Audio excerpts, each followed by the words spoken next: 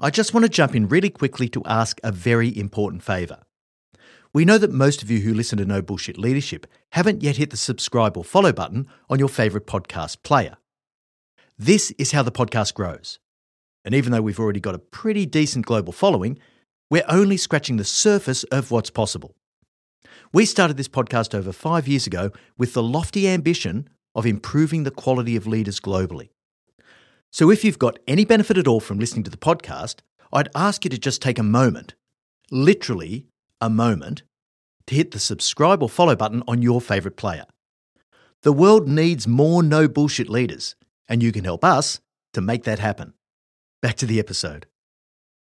Are you selling a little or a lot? Either way, Shopify helps you do your thing. Shopify is the global commerce platform that helps you sell at every stage of your business. From the launch your online shop stage, to the first real-life store stage, all the way to the did we just hit 1 million orders stage. Shopify's there to help you grow. It helps you turn browsers into buyers with the internet's best converting checkout. In fact, 36% better on average compared to other leading commerce platforms. And now you can sell more with less effort thanks to Shopify Magic, your AI-powered all-star. Most of the business owners who listen to No Bullshit Leadership want to go large. What's so cool about Shopify is that no matter how big you want to grow, it gives you everything you need to take control and take your business to the next level. Sign up for a $1 per month trial period at shopify.com/leadership, all lowercase. Go to shopify.com/leadership now to grow your business, no matter what stage you're in. Shopify.com/leadership. Hey leaders, Em here. We're finalising Marty's 2024 speaking calendar and he still has a few opportunities available. Now you've experienced the impact that Marty has on the podcast, but that's only a tiny fraction of the impact that he has when he delivers an in-person keynote presentation. If you'd like to book Marty to speak at your organisation's event, go to martingmoore.com or send us an email at hello@martingmoore.com and we can chat about how to tailor his powerful message to your leaders to achieve real results. All right, now back to the episode. Welcome to the No Bullshit Leadership Podcast. In a world where knowledge has become a commodity, this podcast is designed to give you something more. Access to the experience of a successful CEO who has already walked the path. So join your host, Martin Moore, who will unlock and bring to life your own leadership experiences and accelerate your journey to leadership excellence. Hey there, welcome to episode 55 of the No Bullshit Leadership Podcast. This week's episode, successfully onboarding new people. You're here, so now what? After a question from our dedicated listener Bill, I'm going to address the issue of how to bring new people into your organisation successfully. We sometimes take for granted that when people join our team they will intuitively know what to do, and they'll seamlessly assimilate into the culture, becoming productive almost immediately. This, of course, builds on the burgeoning love affair that developed during the recruitment and selection process. And then reality sets in. In this episode, I'll not only unpick some of the myths around bringing new people on board, but also talk about the psychological contract you have with your people and how to protect the integrity of that contract from day one. So that's where we'll start. What is the psychological contract and why is it so important? We'll cover off on how people's perceptions of your organisation change over time. We'll touch on the 3 key areas of onboarding and induction, and I'll finish off with my favourite, traps for young players. So let's get into it. In simple terms, the psychological contract is the unwritten set of expectations and perceptions that exist between an employer and an employee. It was first described formally by Denise Rousseau in the late 1980s. This contract is not like a formal written contract. It's continually evolving based on the communication, or lack of communication in some cases, between an employer and an employee. A big part of this revolves around managing expectations. And a lot of it comes down to what is perceived by each party to be fair and reasonable. Any breaches or deviations from the psychological contract by a leader can significantly damage the motivation and continuing commitment of their people. Because it is perception-based, every psychological contract with every individual can be different. What might seem entirely fair and reasonable to me may seem excessive and unreasonable to you, even if we are peers in the very same team. So why am I starting here? You begin to establish the psychological contract during the recruitment process. And how well someone is treated when they first enter the organisation can have significant bearing on how they feel. Are they excited because the role turns out to be everything they thought it would be, or do they have a serious case of buyer's remorse? For example, you're an employee starting a new role. In your first week, you learn that there's an implicit expectation that you are on call 24/7. However, at no stage during the interview process was this made apparent to you. This would most likely constitute a breach of the psychological contract, and the result would be, in the best case, disengagement and lack of productivity, or in the worst case, a premature resignation. With a psychological contract, though, the door swings both ways. Let's take another example. Let's say you go through the selection process as an applicant and are eventually appointed to a role. After you commence work, you then declare a material personal issue. Let's say you have a rare sensitivity to blue light that prevents you from spending more than 2 hours per day in front of a computer screen. That would breach the psychological contract, and your employer would lose faith in you almost immediately, not because of your condition, but your lack of transparency about it. What does this have to do with onboarding new people? Well, realise that the onboarding process begins in the interview room. Be mindful to be as accurate and comprehensive as possible in how you portray the organisation, the role, the people, and the culture. Every new person is bound to realise eventually what they've gotten themselves into, and when they do, you want it to be as consistent as possible with the picture you painted for them in your initial interactions. You start to build a psychological contract in your very first exposure to a prospective employee. So make sure that what people see and hear in the recruitment process is truly representative of the organisation.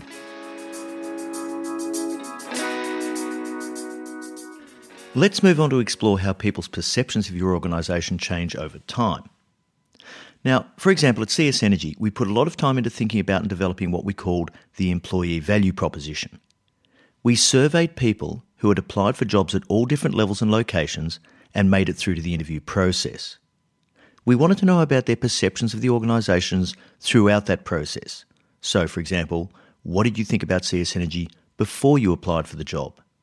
What did you think about after the interview process? What happened when you commenced employment? How did your views change? And 3 months in, were your views still the same? It was amazing to see the change in perceptions over time. However, we used this knowledge to develop the employee value proposition so that we could market the organisation more effectively to prospective employees. Your perceptions, before knowing anything about the organisation at all, were very, very different from what you would find if you went through the whole process and ended up taking a job and then worked in the organisation. So it was all based around the fact that whatever you think you know about the company now, here's what we know it's like based on the experience of people just like you. Now, of course, bearing in mind the individuality issue, this isn't foolproof, but it was a really good way of collecting the data that said, here's what the organisation really looks like from someone who's new coming in. This gave us a lot of confidence that we weren't overselling the opportunity, and it was less likely that someone would get a rude shock after actually turning up. In terms of my personal approach to bringing people on board, I'm always at pains to go too far the other way. So I would always take potential executives through all of the gory details about the organisation, what was hard, why it was such a challenge, and why it would present a really difficult prospect for them, with success by no means assured. So I'd say things like, I will demand you to be at your best and to do the difficult things that need to be done to move your part of the business forward. Is that okay? Or something like, I know how smart and experienced you are, but no one gets a free kick on their leadership development. Are you really prepared to go through that? But funny enough, no matter how tough the challenges I painted, people would always nod and smile and say, yeah, Marty, I get it. Invariably, though, at some point in the first 3 months, they would come to me and say, I know that you told me this, but I didn't realise you meant that. People often look through rose-coloured glasses when they're vying for a role, for a range of reasons. Sometimes they just have a pressing need to get out of the job they're in. Sometimes they're not currently employed at all and they're looking for work, or sometimes it's simply just the great career step they're looking for. But don't make it any worse by misrepresenting the role, the organisation, the opportunity or the culture as being better than it actually is. Hey guys, Em here. We love that so many of you are taking the gold from this free podcast and implementing it into your leadership toolkit. However, if you're looking to lift the capability, confidence and performance of your organisation, we offer a range of opportunities to work with Marty directly. For executive teams, we run a Leadership Development Intensive, a highly practical and direct 2-month intervention based upon a targeted program of foundational education and face-to-face action learning sessions with Marty. His keynotes are always incredibly impactful at leadership conferences or team building days and are perfect for that hit of no bullshit leadership tailored specifically to your organisation's context. He also takes on a very small number of one-on-one mentoring clients each quarter. So if you'd like to know more about working with Marty, just shoot me an email at emma@yourceomentor.com. Okay, back to the episode. Let's talk about the onboarding and induction process itself. Now, this really happens in 3 distinct parts. The first is the first impression you give people when they start. The second is the mechanics and formalities. And the third is the commencement of the leadership dialogue. First impressions really count. I had someone comment to me recently how great their experience was when starting with a new company. When they walked in on that first morning, they were shown to their office, which was clean and tidy.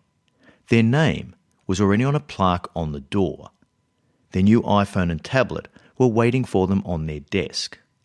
They had an HR person waiting to present them with their induction kit, and an IT person was scheduled within half an hour to ensure all the technology worked without a hitch. She told me that this made her feel really special and valued, and that this confirmed in her mind that it was the right move to join the company. Now, in some companies we might recognise this as peaking too early, but gee, what a great impression to give first up. Alternatively, can you imagine if someone turns up on the first day and you say, "Oh, gee, I'm really sorry, I thought you were turning up next Monday. If I'd realised, I would have had someone remove all these boxes from your workstation and get rid of all the previous occupants' files from the last 7 years. Now look, I've got meetings all morning, but make yourself comfortable and I'll try to get half an hour with you at 11:30. Completely different first impression. Now, a quick confession just between you and me, but don't tell anyone. During my career, I've managed at times to lean towards both ends of that spectrum. But this is a pretty easy one to get right. It just takes a little thought, a little planning, and thinking about how you want the new person to feel when they join you. The moral of the story is get the first impression right. The second part of the onboarding process is what I call the mechanics. The best thing that you can do for the mechanics is to provide a detailed checklist of all the things that the new person can expect in the first days, weeks and months of their employment. What are the conditions of their probationary period if it's applicable? What processes and procedures they need to be across and follow? What online inductions do they need to complete and be certified in? Now, just as a sidebar, I'm not a big fan of online inductions. I think they're of limited value, but they're sort of a necessary evil. Generally, they go in one ear and out the other. This is not the most important thing, but it's good to give people some structure. It also gives you the comfort that people have access to things they might potentially need and that you don't forget to tell them anything. In a smaller business, you won't have the infrastructure and support to get all of this set up for the mechanics. So just do something that's fit for purpose as long as you're doing something. Just a page or two about any rules and processes they need to follow, access to any documents that might be relevant to them to help them find their way around. Let them know where the toilets are, for goodness sake. Just make sure that they feel as though they're being given some information immediately that gets their feet under the desk. Now, I'm not going to spend any more time on the mechanics because what's much more important is the commencement of the final piece of the induction process, which is the leadership dialogue. And I say the commencement of the final piece because this is the ongoing process. It seeks to develop understanding over time of key imperatives. What do I expect from you? What culture are we trying to create? What values are important to us? Are there any no-go zones, things I simply can't tolerate? And for me, I always had one of these that I'd slip in when I inducted a new executive. Don't ever hide bad news from me. That is a showstopper. If you withhold bad news, what you're doing is taking away my ability to manage the situation, and I'll view that really, really dimly. So I make that really, really clear right from the get-go. The leadership dialogue gives you the opportunity to get to know each other's strengths and weaknesses, and it gives the new person the opportunity to ask questions and clarify what they're observing in the organisation. When it comes to expectations, make it really, really clear. What are the big ticket items you want them to get after? What are your expectations around timeframes? And once again, I have pretty simple rules around this. For executives, I use 3+3. So the first 3 months, I don't want anything out of you. What I want you to do is to understand where you are. Learn about the organisation, learn about your people, learn about the culture, and learn about where the problems are. And that first 3 months, I just want you to spend understanding what's going on. The second 3 months, that's when you start putting together a mud map of what you're going to do. Because at the end of 6 months, you need to be able to come to me with a pretty strong plan for how you're going to lead your division forward. And so that 3+3 rule I would articulate right from day one and reinforce it all the way through with the leadership dialogue. This requires many conversations in the first 6 months. You're building the relationship and the understanding between you and the new person. You want to let them discover things for themselves, but equally, you don't want them to operate in a vacuum. So make it clear if you have any firm views on their work program, their team capability, or any structural issues that are holding their team back. The conversation about culture and values is really important. Most senior leaders will already know the what, which is actually why you hired them. They have professional skills and experience that give them a good base to work from. But make it clear what you expect in terms of the how. In that critical first few months, give them plenty of opportunity to calibrate their expectations with yours and give them a decent crack at being successful. What they do after that is pretty much up to them.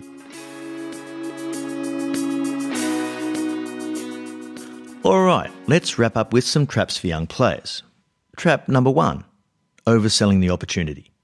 Now we mentioned this when talking about the psychological contract, but don't oversell the opportunity or misrepresent the organisation in any way. The recruitment process gives you and your potential hirer a chance to screen each other. It's just not helpful to anyone to hire a person under false pretenses. The problem is, most of us don't mean to oversell the opportunity, but we tend to talk only about the positive aspects of the organisation. Number 2, assuming that the new starter knows things they don't. One of the big mistakes we all make is to not recognise just how much of our knowledge is tacit. We make mental leaps based on information we have about the organisation and its context that a new person couldn't possibly have access to.